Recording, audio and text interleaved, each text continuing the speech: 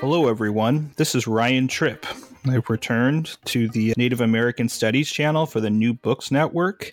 Today, we have Assistant Professor of History at Utah State University, Seth Archer. He's here with us today to discuss his new book, Sharks Upon the Land, Colonialism, Indigenous Health, and Culture in Hawai'i, 1778 to 1855. Welcome, Professor Archer. Thanks. Great to be here. Just wanted to note he was also previously a postdoc at Cambridge. So your new book is published this year by Cambridge University Press. Can you tell us a little bit about the cover, the striking cover of this man and this woman on your book?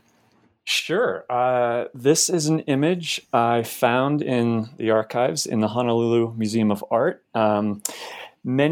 Many illustrations by this French artist, Jacques Arago, have been published in the past, but not this one. And that's why I was so excited when I came across it. It shows a man facing a woman, and the woman holds a toddler to her breast. The man is wearing a British Navy coat with tails on it. I assume it's British Navy, a coat that's been traded to him. It's pretty tattered. It has the elbow ripped out and shows lots of signs of wear.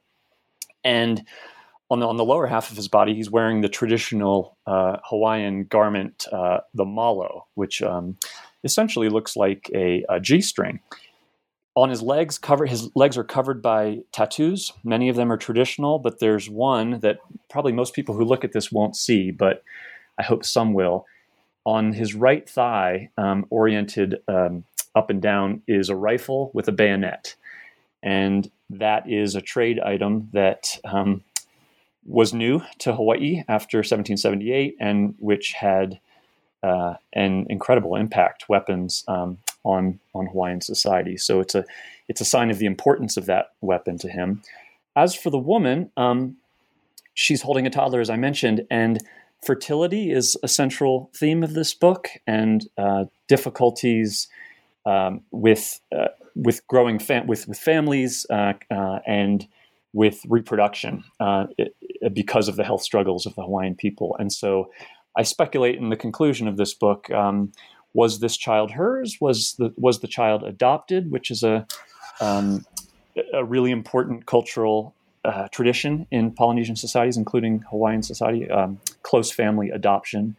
But it's also, the image is also chosen to illustrate that despite an incredibly grim story in this book, Hawaiian people do recover. Their society does thrive after this story. Just against all the odds, really. The Hawaiian population recovers, and Hawaiian culture experiences a great renaissance in the 20th century. So it's a little bit of hope there on the cover, and as I say, in what is otherwise a pretty grim story. So why title your book Sharks Upon the Land? How does the study push the field of Native health history, according to you, beyond epidemiology and demography into the realm of indigenous cultural responses to changing health conditions? Also, if possible, can you comment on the wonderful appendices at the end of the book? Sure. The title, Hawaiians traditionally had a term for their chiefs. Hawaiian society, before the arrival of Europeans, was strictly hierarchical, which some scholars who know Native North America better are sometimes surprised about the strict class hierarchy. But it was hierarchical, and the common Hawaiians referred to their chiefs. They had a term for them, which was the shark who travels on land. And what they meant by that essentially was that the chief would travel from district to district, island to island in some cases, and essentially co-opt the native agricultural productions and not only tax the people, but as I say, co-opt their labor and their production. So it was as if the chief was a shark just coming on the land and devouring the crops and the the produce that the people had labored over. So I use it as a metaphor in this book that, like those ravenous chiefs who traveled around the land, colonialism and the epidemiological and other incursions were like sharks as well upon the land. And I also wanted to call up the class dimension that remains an important feature of Hawaiian society in the midst of colonialism, that the impact on the common people is disproportionate and distinct from that of the chiefs, the impact of colonialism. And the class dimension really never goes away, at least throughout the period I'm studying. As for the quotation that you mentioned, yeah, I wanted this study to push beyond the epidemiological and demographic discussions in Indigenous history. And what I mean by that essentially is from Alfred Crosby, the environmental historian Alfred Crosby, on through really the early 2000s. Most of the discussion about native health, I'm thinking especially about North America and the Americas, has been about percentages, population loss, and the diseases that struck. So essentially, we're gonna talk about smallpox or measles.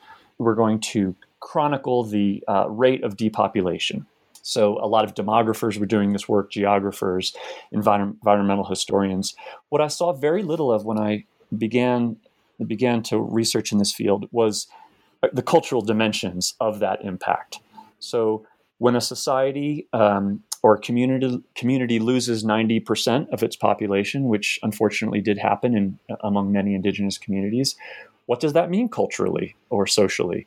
How does that affect religion? How does that affect gender relations? How does that affect trade and labor? So essentially, I was interested in the social and cultural dimensions of health struggles and of the disease impact in Native societies.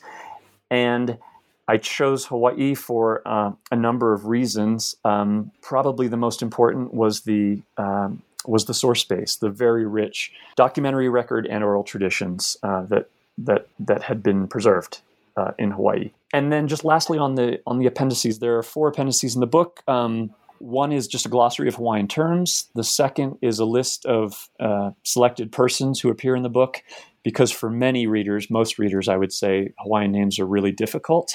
And then finally, I have a pretty extensive population table, because the demographic story is an important story. And so I did my best to compile the statistics on every island and the overall Hawaiian population, the non-Hawaiian population, the part Hawaiian population over the course of a century, from the 1770s to the 1870s.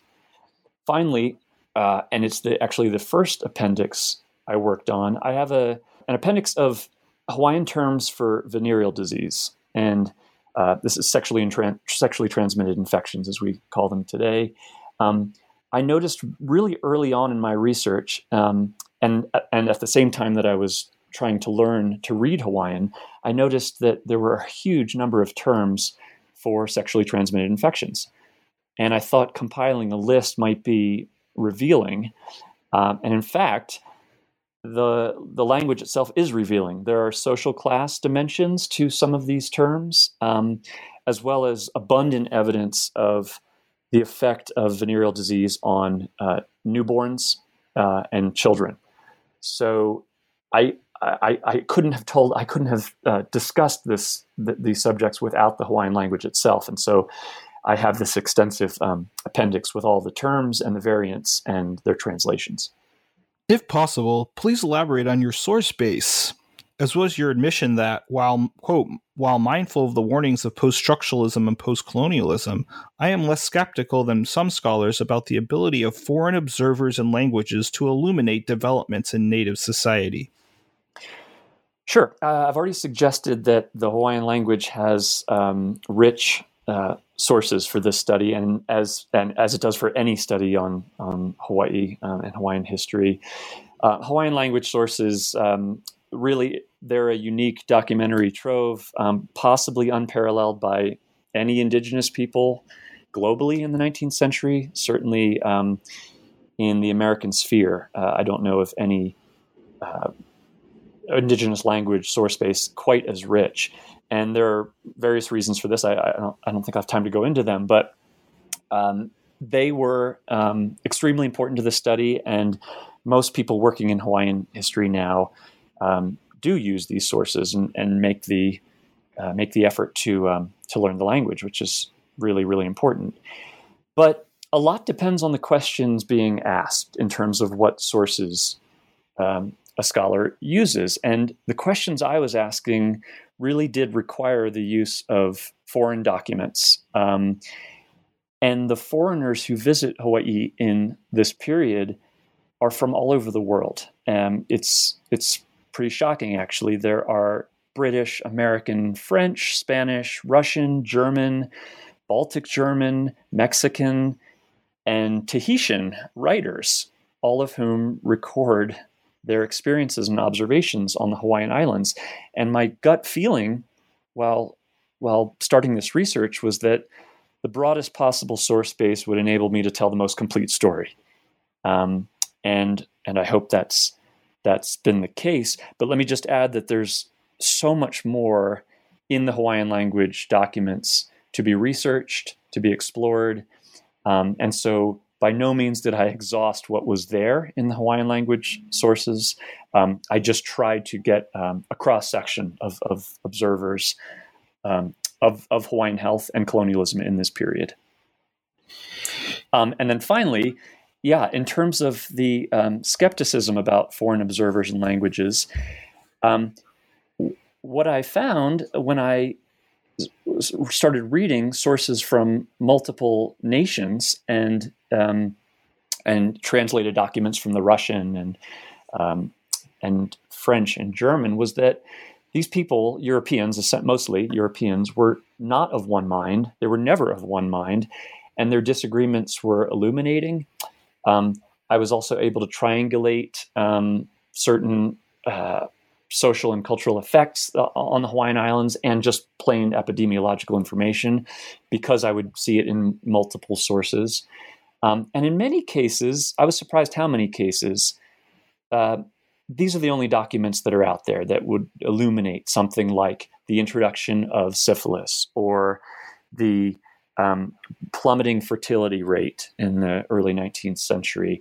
The oral traditions, of course, they're out there, they exist, but they don't illuminate the way these foreign observers do the finer details, the finer points of some of these effects. So I was really grateful to have the broad source base. Can you briefly elaborate on diseases endemic to the islands prior to 1778 and possible reasons for shortened lifespans? Well, life was shorter everywhere in the 18th century, Europe, Asia, as it was in the Pacific. But the significant point here is that in Hawaii, there were few of what we call acute infectious diseases. So measles, smallpox, the sexually transmitted infections, whooping cough, influenza, these diseases did not, as far as we can tell, did not afflict Hawaiians before 1778. The diseases they did have were chronic inflammatory conditions, tooth decay, birth defects, complications in childbirth for women. And then archaeologists speculate about zoonotic diseases, in other words, diseases that spread from livestock. But there's a key difference here as well, because Hawaii did not have cows or goats or sheep. There were pigs and chickens and dogs. And so there's some work trying to sort out where human diseases spread from these livestock.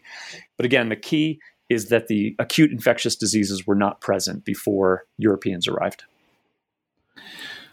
Why did Hawaiian women engage in sexual intercourse, for pleasure or otherwise, with Captain James Cook's sailors? This is a fraught subject. Hawaiian women and some girls did engage in sexual intercourse with Captain Cook's men when they arrived in 1778. And this began a story or a rhetoric in Western cultures, European and American society, about Pacific Islanders as sensual and exotic. We can see this clear through Paul Gauguin, his art, his painting, and Robert Louis Stevenson, and frankly, all the way through the 20th century with the spread of hula culture. But what I found actually is that sexual mores were quite varied around the Pacific. Some societies were very reticent to engage in sexual exchanges with newcomers. Most of these newcomers are Europeans. And other societies were less reticent. Hawaii in 1778 fits the latter description. And the reasons for sexual exchange are really complicated. I go on quite at length about this, and the scholarship before me has as well. But let me just mention a few factors that are important and relevant here. In these early exchanges between European sailors and Hawaiians, there was some coercion. Coercion frequently by Hawaiian kinspeople of the women who were engaging in sexual exchange, and sometimes by European sailors. It wasn't at the start. It wasn't a sex trade or prostitution. It was more of an exchange. So women were getting very useful tools, iron tools, looking glasses, textiles, clothing, luxury items as well, jewelry, and that sort of thing. So there was a motivation there.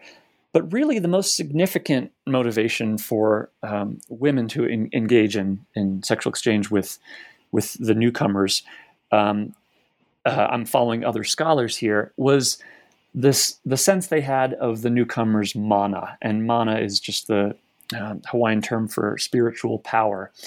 That the newcomers' technology, language, general exoticism suggested to Hawaiians that these people were interesting, special in some way, that they had certain powers, and Hawaiians were interested in investigating that power, that mana. And there's plenty of evidence that Hawaiian women and girls thought that engaging in sexual relations with these men would give them access to that power, possibly increase their status in Hawaiian society. The anthropological term is hypergamy. In other words, marrying up, increasing your status through connection to a higher status person. And so it took, as I describe in the book, it took a little bit of exploration, including spending a lot of time on the ships and trying to get to know these people, these men. They were all men, these newcomers.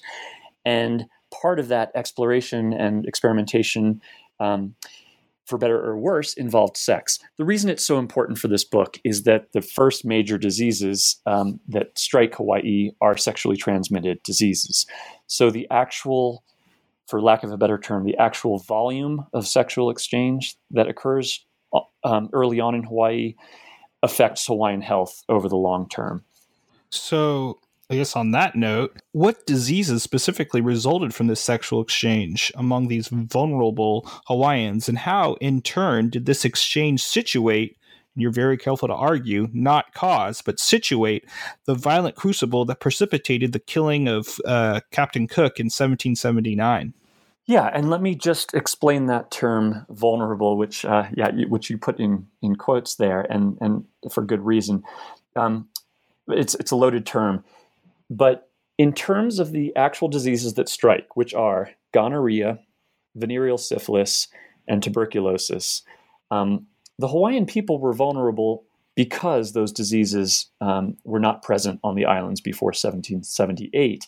And because they were not present, these acute infectious diseases have a way of being especially virulent when they're new among a population. So they struck with incredible force.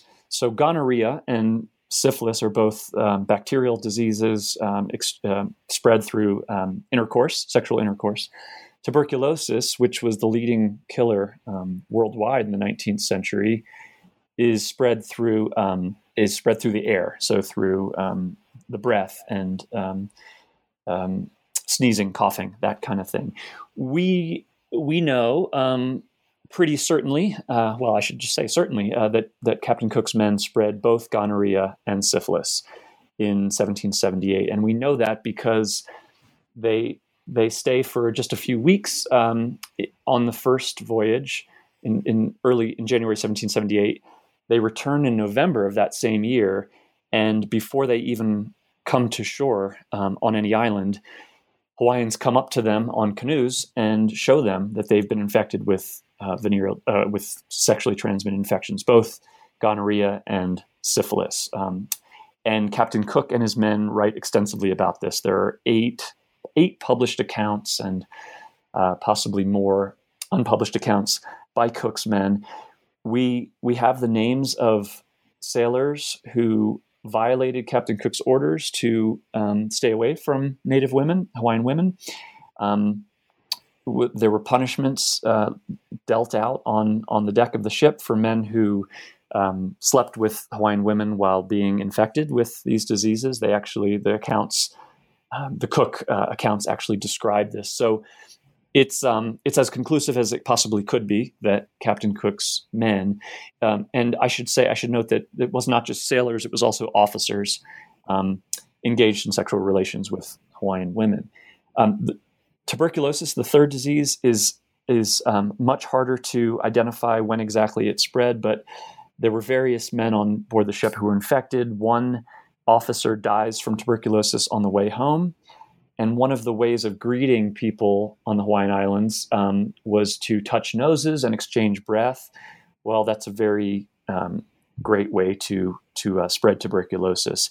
And sure enough, within a matter of years, the disease is present on the island.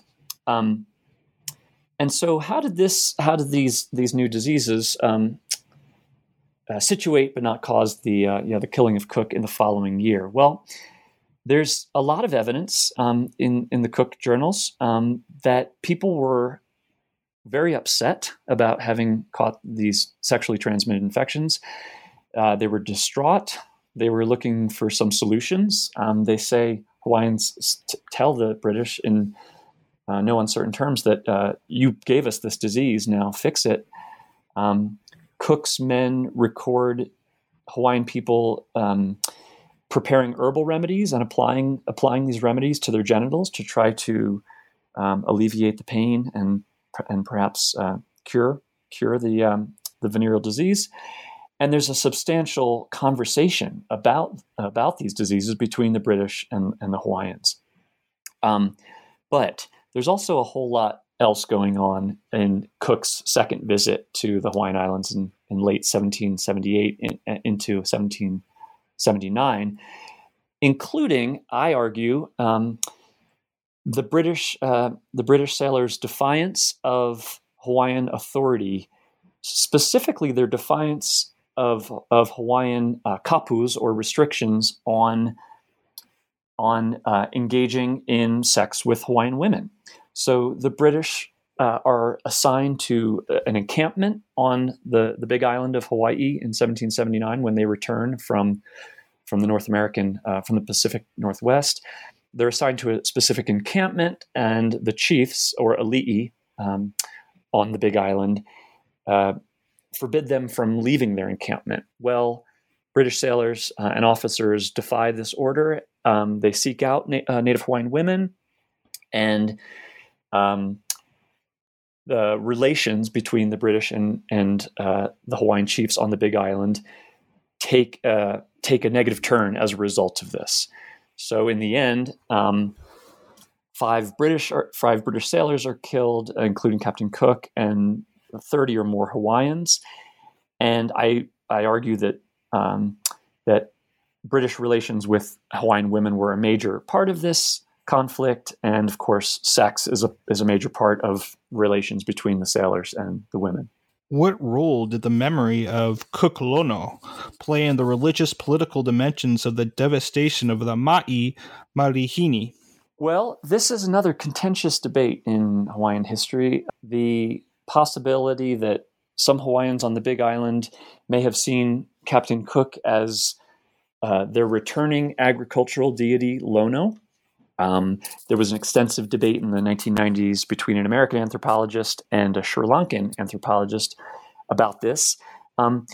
But actually, Hawaiian historians, Native Hawaiian writers and historians throughout the 19th century stated pretty flatly that that people on the Big Island did see Captain Cook as a manifestation or the actual agricultural deity Lono having returned in a kind of Messiah way of returning. And there are a lot of complicated reasons for this. The season in which he arrives, the way Cook's ships circumnavigate the islands, the sails that bear some resemblance to the ritual streamers of the Lono cult used. And so there was a lot of heated debate about whether this was a possibility that Captain Cook could be seen as a god, and the term god is not so helpful once you understand Hawaiian religion a little bit better, because it doesn't translate into Western concepts very well. But in any case, after Cook is killed in the skirmish on the Big Island in 1779, a lot of people start to ask. The British stick around for a while, and then in the years that follow, many more British come, and a lot of Hawaiians on the Big Island began asking the British when Cook Lono would return. And they also, more interesting to me, they suggest that his death was somehow related to the Ma'i Malihini. In other words, the introduced diseases that the British saddled Hawaiians with. Stories also circulate about Cook's potential role in a volcano eruption on the Big Island. So it seems pretty clear to me that at least some islanders on the Big Island are associating the Cook event with their own religious traditions, and especially with traditions about this agricultural deity Lono. What hasn't been explored as much, and what I contribute in this chapter, is their connection of Cook and his men with the introduced diseases, and so that's what I try to explore in this section of the chapter. In the late 1780s and early 1790s, why and how did Hawaiian women relate important information about the attentions to British traders? And how did the ensuing arms trade and spread of tuberculosis affect or shape relations between George Vancouver and Kamehameha? Well, what happens after the Cook expedition is a series of European and American explorers and fur traders, Pacific fur traders, arrive at the islands. They're mostly stopping there as a way station, gathering food and fresh water, and then carrying on. So many of these visits are relatively short. But the sexual exchanges that I described in the first chapter that began immediately with the arrival of Cook, they develop into a more formal sex trade. So many women and girls, there may well have been men as well, but it's not recorded because same-sex relations between men were a capital offense in most European navies, so they're not going to write that down. But many women and girls are wrangled into, as I say, a more formal sex trade with European sailors. And some women, I was surprised to find, were eager to use European men as bargaining chips. And what I mean by that is that, like many societies in Hawaii, in late 18th century Hawaii, the authority of various leaders was challenged, was contested. And so Hawaiian females, as I say, both women and girls, were canny and willing to try to play these newcomers off of their own chiefs. So women again, this was a surprise to me, stayed aboard European ships for weeks at a time. This occurs throughout the 1790s and the early 19th century. Even when Europeans and Americans are skirmishing, having military engagements with Hawaiian forces, Hawaiian women remain on the ships. And what they're doing on the ships besides sex, I suppose, is anyone's guess. There maybe could be more research here, but they are building alliances. I can't think of a better term than alliance. What the alliance consists of, how far it could be stretched. Again, we know very little about this, but Hawaiian women are spending a lot of time on these European and American ships, and so I try to track these exchanges and make sense of what could be happening there. The other thing that happens, you asked about tuberculosis. Yeah, tuberculosis is critical to the story of colonialism in Hawaii. It's been underestimated, I argue. And what it does specifically at this moment is it takes the lives of 2 or more chiefs on the island of Maui, which enables a big island chief by the name of Kamehameha to conquer Maui. So I argue it plays a really important role. Kamehameha will then go on to conquer the entire island chain over the course of a few decades. But the conquest of Maui was an important first step for him, and really secures his place as a crucial leader. George Vancouver is the second major British expedition, the Vancouver expedition, to deal with Hawaiians. They make 3 separate trips and spend an awful lot of time there. Vancouver is less observant than Captain Cook, less observant and less interested in culture and Hawaiian culture and society. What he really wants is to take Hawaii as a protectorate and add it to the British Empire. So he's focused on finding the right people to deal with and shore up support for British rule, essentially. That does not happen, but what does happen is Vancouver's men help Kamehameha to build a warship. They're reluctant to trade weapons because warfare, internecine warfare, has already broken out on the islands in the wake of Captain Cook. But they do provide a warship, which Kamehameha will find very useful in the coming decades as he's trying to conquer the remaining islands. I should have noted that the Hawaiian Islands, despite being a relatively small kind of a postage stamp there in the middle of the Pacific, there were 4 separate polities, at least 4, possibly 5, when Captain Cook arrived. So Kamehameha was the first Hawaiian chief to try to consolidate and essentially create a kingdom. That's what he did of all 8 islands.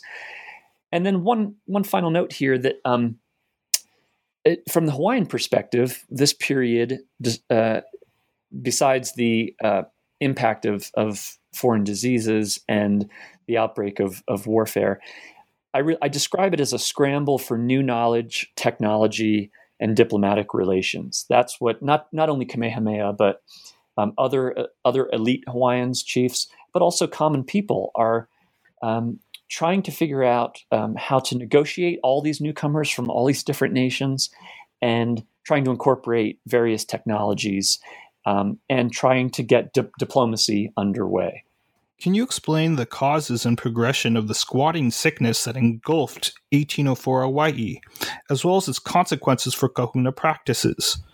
What were the roles of foreign physicians? Well, as Kamehameha begins his conquest of the islands, he starts with Maui, as I mentioned, and then he gets to Oahu, which is where Honolulu is, and he's got three major islands, maybe 4 at that point, and he's begun planning in around 1803 for a conquest of the remaining islands, especially Kauai and Ni'ihau, which are the westernmost Hawaiian islands, and are strictly independent. They're an independent polity at this time.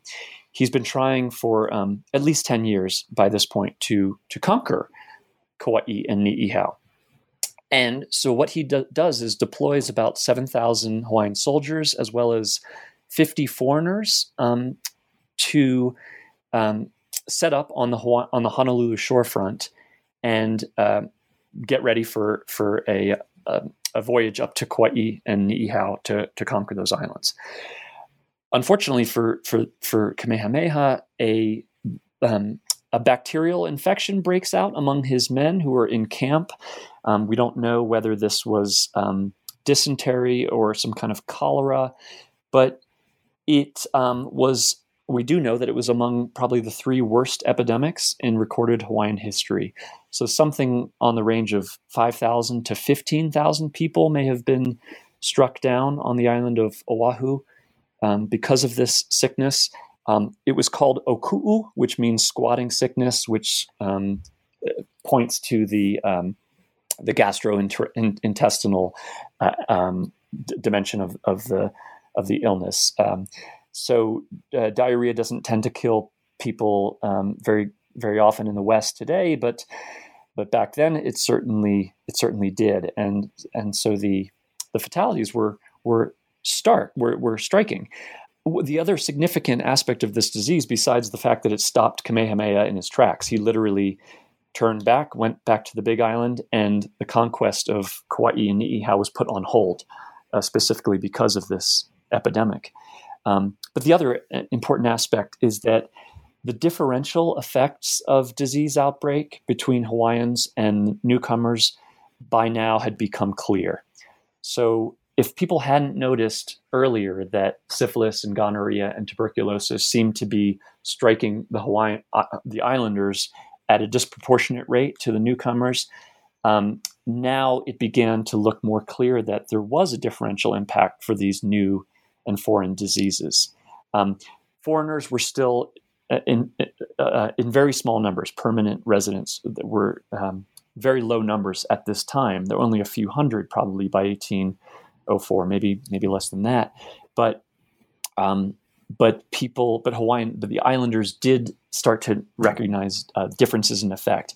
And so they began to think about, okay, maybe our medicine needs to be reformed. Maybe our medicine needs to account for these new illnesses. Some speculated, well, they're foreign illnesses, and so really what we need is foreign medicine. Western physicians need to treat these Western diseases. And others argued, no, that the kahuna order, the order of physicians, simply needed to innovate with new remedies and preventions. And so the documentary record on this reform effort is very thin and really needs more work, I think, by other scholars. But there are some indications that new training began to take place and possibly new methods among the kahuna, the medical practitioners on the islands. But at the exact same time that was happening, foreign physicians began to get entangled in Hawaiian politics, and I think this was this is a subject that hadn't been discussed by other scholars, and I found it very interesting that any large expedition, even a decent sized trading ship, would have a surgeon or some kind of medical specialist on board, and these people, these foreign physicians, were very quickly found it very easy to get ingratiated with Hawaiian chiefs for the simple reason that Hawaiian health struggles were a central problem in Hawaiian society at this time. And so rather than just practicing medicine, a number of these foreign physicians take on roles in island politics, including eventually in the kingdom itself. They become very high important advisors to elite chiefs like Kamehameha, and actually have some of them almost have a kind of filibuster perspective or an approach as a filibuster. In fact, one German physician tries to take the island of Kauai. He's quickly kicked out by the head chief there. But so it's a indication of the importance of health problems at this time, that these foreign physicians become so important to the chiefs. Now, if possible, can you briefly comment on European perceptions of cultural decline among Hawaiians during the 1810s, particularly for ali'i patterns of consumption? Yeah. For those scholars and readers who work in Native North American history, many will be familiar with the trope of the vanishing Indian, especially in the 19th century. The notion that Native Americans were a doomed race or something along these lines, which, of course, was motivated more by manifest destiny and American empire than it was the facts on the ground. But in Hawaii, the fact that does matter is that the population declines precipitously, and everyone can see this because it's not the North American plains or the Arctic, where it might be hard to track this. It's the Hawaiian Islands, which are very small islands, and it's not that difficult to run a census and see that the population is declining. That fact of population decline gets glossed by outsiders, Europeans and Americans, as cultural decline. In other words, that the Hawaiian culture is somehow diseased or doomed or deficient in some way. And there's no indication that Hawaiians feel this way. In fact, I question the very term cultural decline. It doesn't mean anything to me. I mean, what is it? Culture changes. That's in the nature of culture. But what does it mean for a culture to decline? Nothing, essentially. But it becomes a very important trope among outsiders, among Europeans and Americans, about the Hawaiian people, and they connect a number of behaviors and social developments to this notion of decline. One is that Kamehameha's successor, Kamehameha does eventually conquer or unite the island chain, and this is the beginning of the Hawaiian kingdom in the early 1800s. He dies in 1819, and his successor, his son Liho, is judged by outsiders, but also by Hawaiians, as a less capable leader than his father, just simply less gifted in statecraft and less shrewd. And so outsiders point to Liho as a symptom of this cultural decline. They also point to the new commodities that Hawaiians begin to consume. This includes alcohol and tobacco. Among the chiefs, it includes luxury goods such as silks, weapons, the acquisition of weapons. This is outsiders again, point to the accumulation of debt, financial debt, among the chiefly class. Some scholars have questioned the reality of this debt. Was it more rhetoric or was it more reality? I believe it was reality, and I believe it's it plays a major role in the imperial involvement in Hawaii. The fact that the chiefs take on significant debt, and finally, the outsiders point to the chiefs' exploitation, as they see it, of the commoners. Commoners, the term is maka'ainana, people of the land. Outsiders are quick to write about the way the chiefs exploit commoners in forced labor, in various extractive industries that the islands begin to play host to. And so a narrative arises, a transnational narrative among Europeans and Americans, that the Hawaiian culture is declining, not just the population. You've already touched on this. For our listeners, though, please briefly narrate the 1819 nullification of the kapu system of religious law after the death of Mo'i Kamehameha, focusing on the baptism of Chief Minister William Pitt Kalanimoku and his brother Boki. the causes of population decline, and the role of chiefesses in factionalism between the Maui chiefs and Big Island rebels. And then perhaps you can address what the impact was of the subsequent nullification. Yeah, this is a big question. Central question. Yeah, it is. It absolutely is. And I take this on in chapter 4. Kamehameha, the first monarch, the first king of the United Hawaiian Islands, dies in 1819, and shortly after his death, two of his widows, who are very high-ranked chiefs themselves, actually they outrank their husband. They outrank Kamehameha in island society. They lead what could be called a cultural revolution. And what they do is they nullify the system of religious law that had governed Hawaiian society for centuries. I call it religious law. It's essentially state religion. So Hawaii had a state religion, and it had a priestly class who was assigned to run that state religion. And they essentially, these two chiefesses, Ka'ahumanu and Keopuolani, they discard it. They officially discard it. And I argue, following the wonderful Hawaiian historian Lili Kalakame'elehiva from the 1990s, I argue, as she did, that these two chiefesses were convinced that, as they said, a new way was required to bring new life to the nation. And I argue that new life, what they meant specifically, was improved health and survival. The impact of the ma'i malihini, the introduced diseases, the impact on fertility by the 1810s was dramatic. So women were struggling to bring births to full term.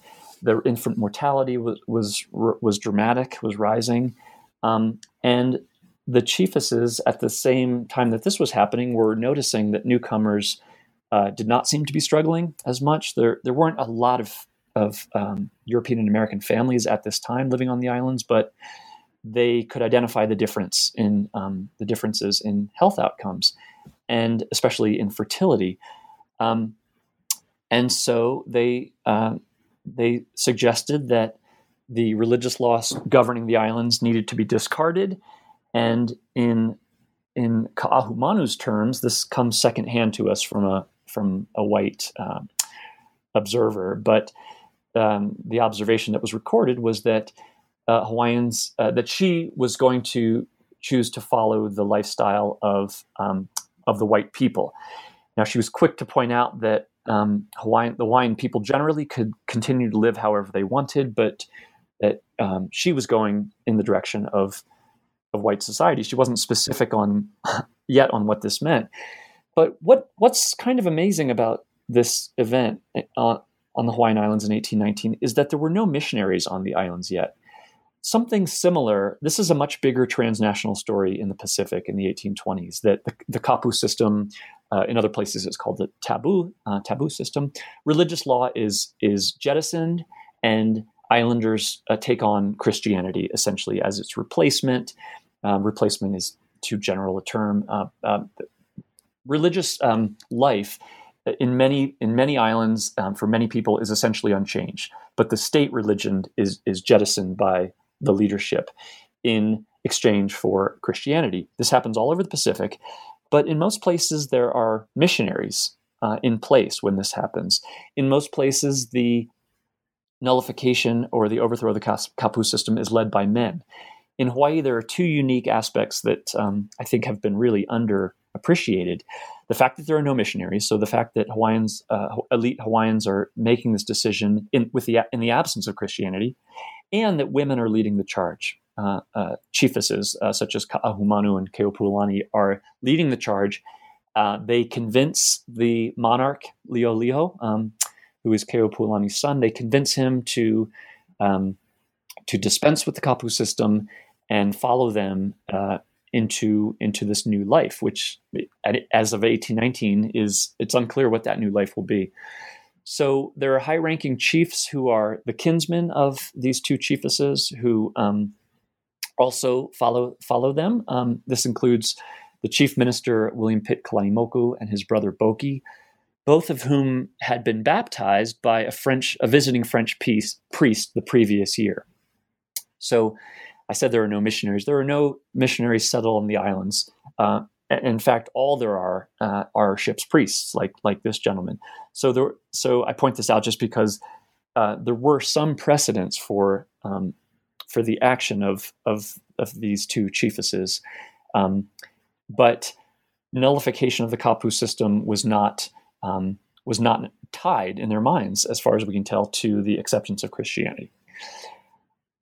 This act, the nullification of religious law across the islands, sparked a rebellion by traditionalists on the Big Island. And that rebellion is quickly put down by Kalanimoku, the chief minister in the kingdom. And essentially, there is a short period where anarchy is the wrong term, but a lot of Hawaiians are quoted by visitors as saying, the old gods have been destroyed, and there is no law at the moment. And I think that's an overstatement, but there is this in-between period where it's unclear what kind of society Hawaii will be, what the role of the chiefs will be, and the impact of this nullification of the kapu system. It's really hard to overestimate, because shortly American missionaries do arrive, and they find the ground, as they say, primed for possible Hawaiian conversion to Christianity, which ultimately does happen. But before conversion happens on a broad scale, what happens is a political alliance between the chiefs and the American missionaries. And I'm not the only person to argue that the nullification of the kapu system did sort of prepare the ground for that alliance to occur.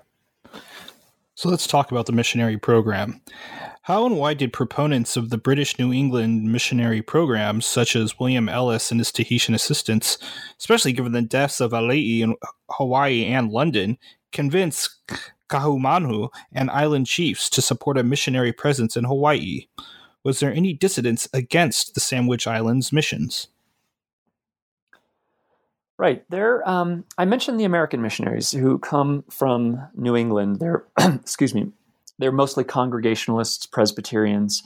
It's an interdenominational missionary program. This is, I think, the largest missionary program in the U.S. at the time. It's called the American Board of Commissioners for Foreign Missions, and they are all over the world. They come in 1820. They have two young Hawaiian men with them. These men had been educated at the Foreign Mission School in Connecticut. They had been Christianized, as far as we can tell, and they serve as kind of intermediaries to the mission. They introduce the missionaries to the Hawaiian chiefs and make their program, or I should say, make their presence more acceptable at the start.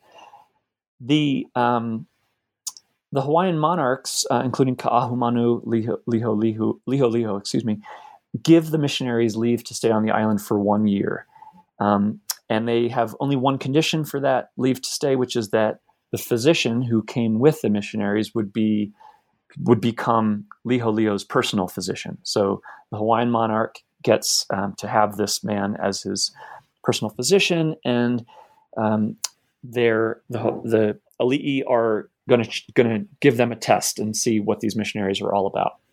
I should point out that the missionaries seem less threatening because they arrive with wives and children. I say wives because women could not be missionaries in the ABCFM, so it's just the men who are missionaries, and they bring their wives, they bring their children, and they're unarmed. So they don't seem like a threat to the chiefs at the start. Pretty shortly after they arrive, I believe the year is 1822, a British missionary organization arrives on the islands from Tahiti, so from the Society Islands in the South Pacific. And they they have with them, there are three, I believe, three British missionaries from the London Missionary Society, and they bring with them Tahitian assistants. And these people are, these Tahitians are missionaries themselves. So there are two men, each of whom is accompanied by his wife. Other Tahitians had made their way up to the Hawaiian Islands by this point and were serving as advisors to the Hawaiian chiefs. And some of these Tahitians, if not all of them, had become Christians because of the work of the London Missionary Society. So there hasn't been much attention paid to these Tahitian missionaries who arrived in 1822. Very little attention, actually. But I argue that they had a profound impact on the Hawaiian chiefs in terms of making Protestant Christianity and the missionary program, which was a total program of social change, really. Maybe we'll get into some of the expectations that Protestants brought to Hawaii in terms of how Hawaiians should live, but that the Tahitians made the Protestant program more palatable. And possibly, there's not a lot of evidence of this, but I looked hard for it, possibly convinced them of the health and reproductive benefits of Christianity.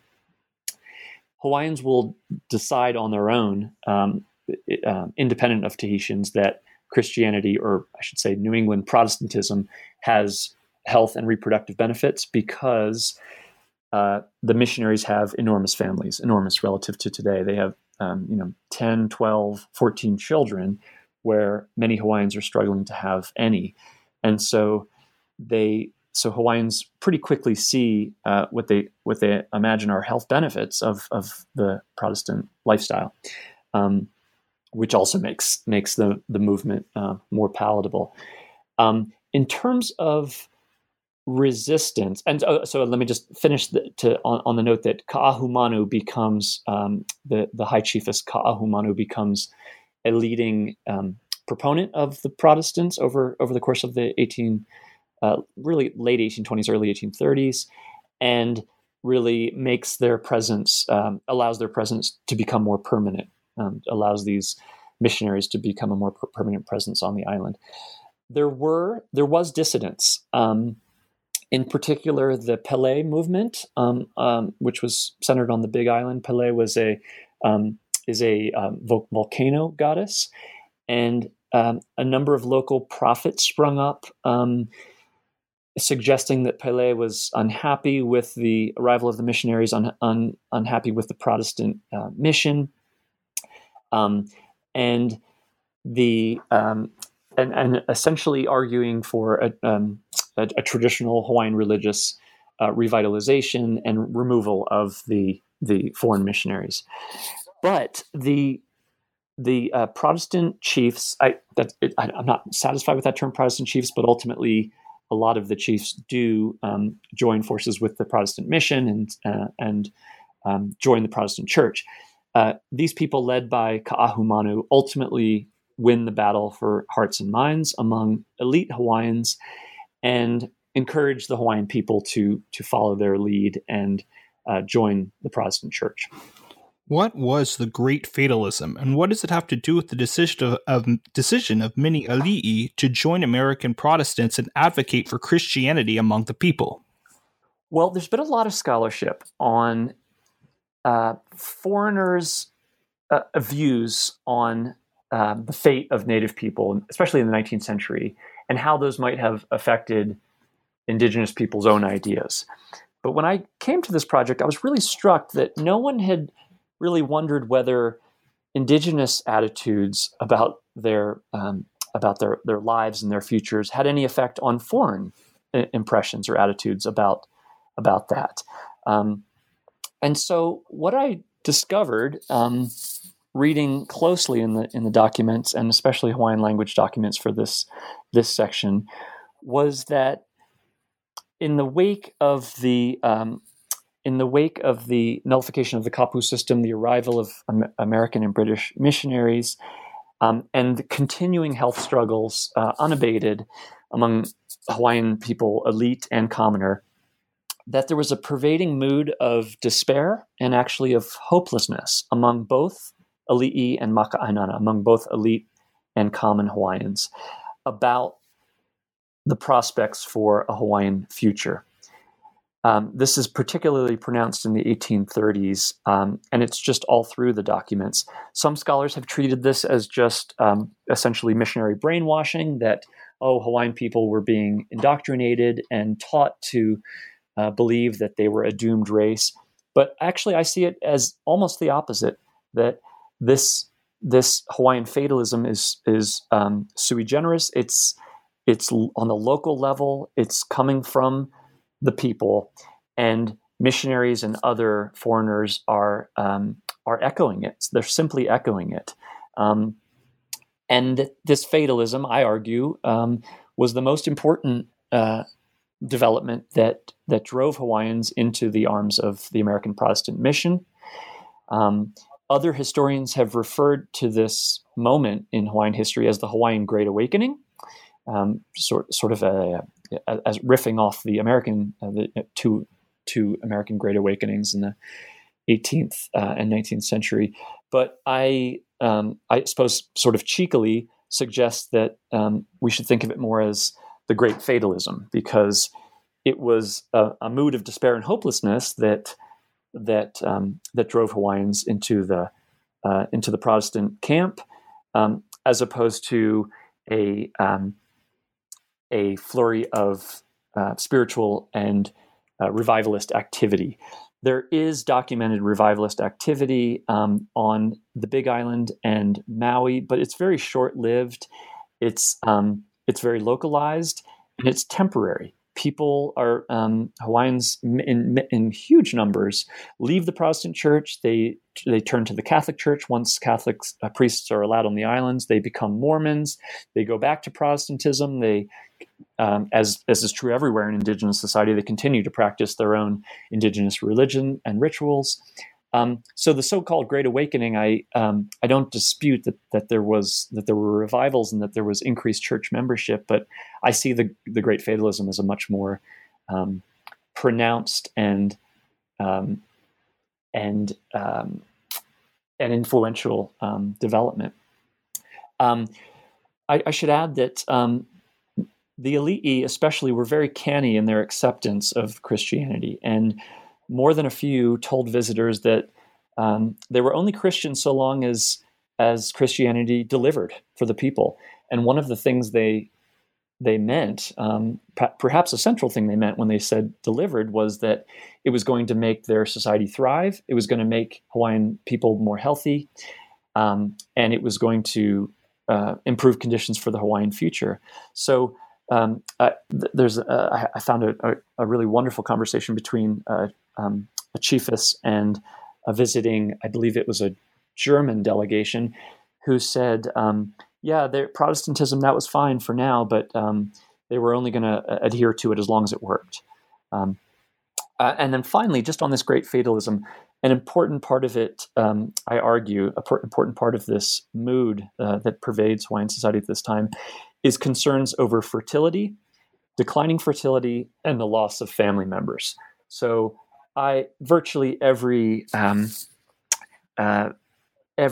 Hawaiian document I scanned from this period in the 1830s, people are mentioning the struggles to build families and the loss of their own family members. And so I argue that this really does feed into this mood of fatalism. After establishment of the 1840 constitutional monarchy, how and why did gender, health, and mortality concerns intersect with the need to naturalize foreigners, this haole expansion of commercial agriculture, the chiefs' desire to preserve land, as well as the attempted regulation of sexual activities? I guess in the final analysis, who ultimately coordinated the mahele privatization of crown lands, and why? Yeah, that's a good question. It's a big one. I'll try to be brief on this. The mahele was the privatization of lands across the islands that had been held officially and formally by the monarchy. This occurs in the late 1840s and early 1850s, and it has major consequences really across Hawaiian society. It allows foreigners to purchase land outright, to own it outright, as opposed to a kind of lease arrangement or a temporary usage of the land with formal ownership being by the monarchy. So it allows that. It also sort of breaks the traditional bond between the ali'i and maka'ainana, between the chiefs and the commoners, because whether one sees the relationship as inherently exploitative or not, there was a system of tribute and there was a dependence going both ways between these classes, and the mahele essentially breaks that by making land private. It had three immediate causes. The mahele did, I argue, and I think I'm following. I know that I'm following other scholars in this. The naturalization of foreigners. This was important because foreigners, not just missionaries, began to arrive and settle in much greater numbers in the 1840s. We're still talking about thousands of people, low thousands rather than tens of thousands, but they became a problem, especially as they agitated for private property and political representation. So the kingdom felt the need to naturalize these people, in other words, make them subjects of the kingdom in order to control them, in order to prevent filibustering and imperial ambitions in these people. So that was one motivation. Giving them a stake in Hawaiian society, essentially, by giving them, allowing them to buy property and have a voice in the government. It was, secondly, a concession to haole or foreign demands for private property. It won't surprise listeners to hear that Americans and British and other Europeans cared deeply about private property and believed it to be their inherent right, and had been for decades now making demands in published accounts back home, but also to the monarchy itself, that they needed private property in order to remain on the islands and feel in full, feel that their rights were being recognized in full. And then finally, and perhaps most importantly, the chiefs at this point, the 1840s, were very worried about imperial ambitions of the European and American empires, and it's more or less the 1840s a constant worry that some foreign power, some foreign empire is going to take the Hawaiian Islands by force, and that if that were to happen, the chiefs would lose everything, because the chiefs' wealth, traditionally and in the 1840s, was essentially land wealth. And if the islands were conquered, annexed, taken in some other kind of agreement, the chiefs would lose everything. And so in order to head that off, the chiefs saw land privatization as a possible solution. In other words, if they held lands individually, privately, they would not lose everything if the worst happened. In other words, conquest or annexation. The islands, at least once, there were French, British, and American attempts to take the islands in various ways during the 1840s, and at least once, the British do take the islands officially on paper, but the British monarchy doesn't accept the action of its. I don't even recall if he's a delegate.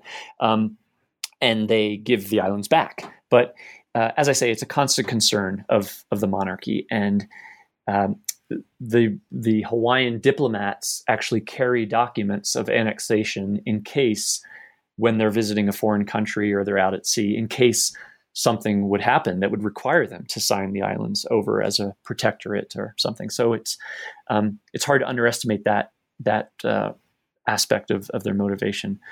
The mastermind of this plan of land privatization was an American lawyer who becomes a judge on the islands. His name's William Little Lee.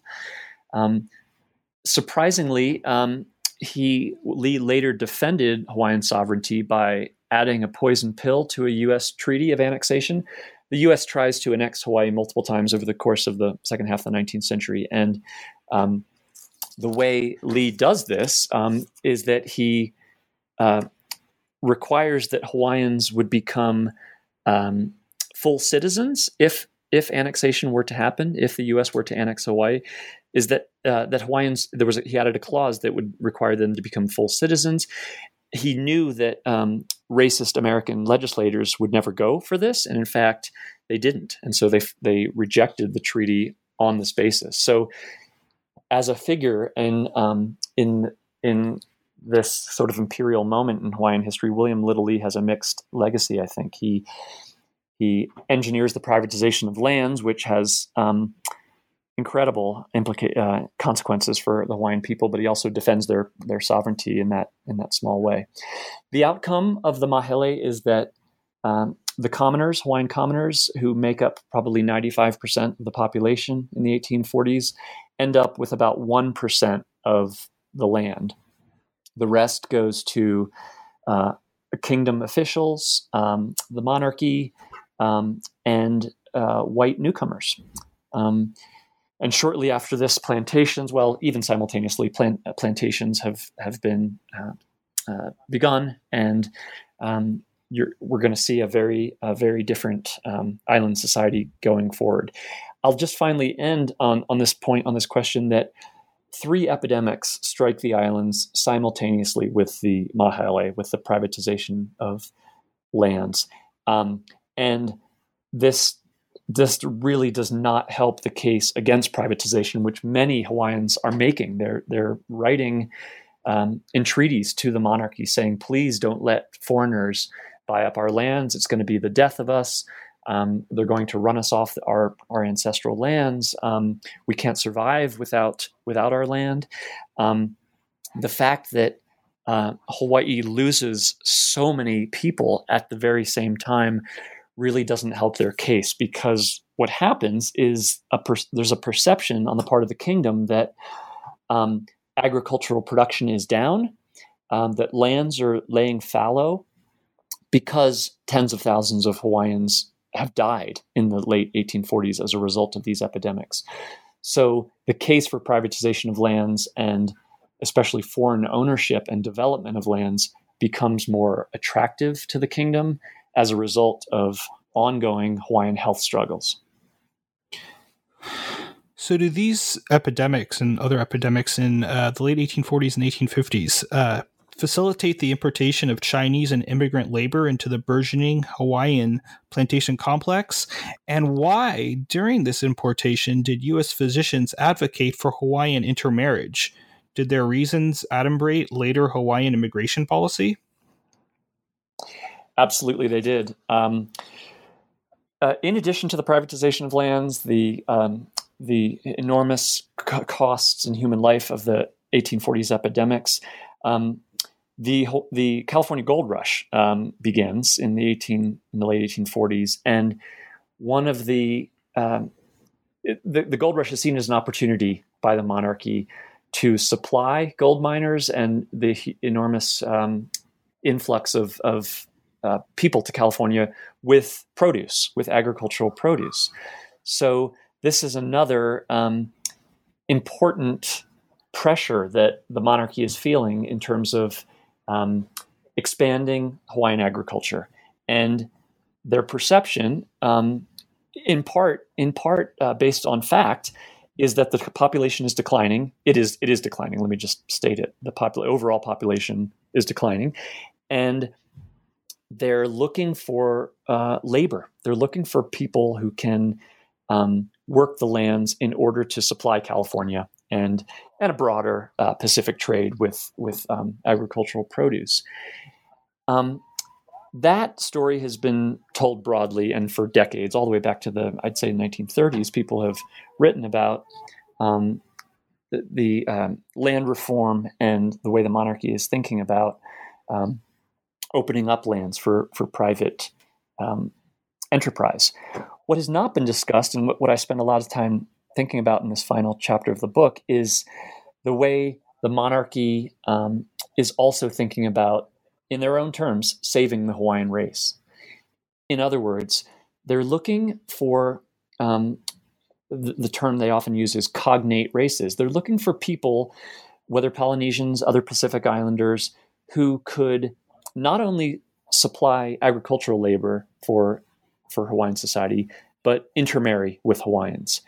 And that's essentially what they do. They go on tours of the Pacific looking for Pacific Islanders, and they eventually make it to East Asia, who could come and serve as a cheap labor force and be encouraged to stay and intermarry with Hawaiian women to bolster the population.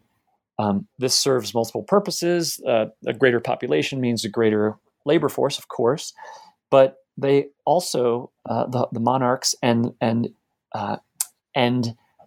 appointees, both white and Hawaiian in the monarchy, talk explicitly about bolstering the population through reproduction, through essentially mixed marriages. And so after looking around the Pacific, the monarchy decides that Asian labor would be a good option. And so the first Chinese contract laborers arrive in 1852, about 300 of them. And many do, in fact, stay and start families with Hawaiian women. And so that moment is pretty decisive in terms of the way the monarchy is thinking about Hawaiian society and the Hawaiian future.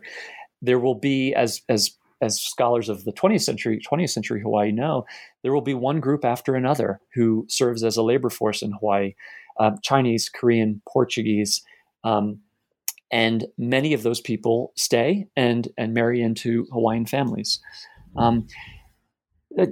I discuss also a U.S. physician named Luther Gulick, who was a son of one of the New England Protestant missionaries to Hawaii, because he writes extensively about labor policy and contract labor in a medical journal.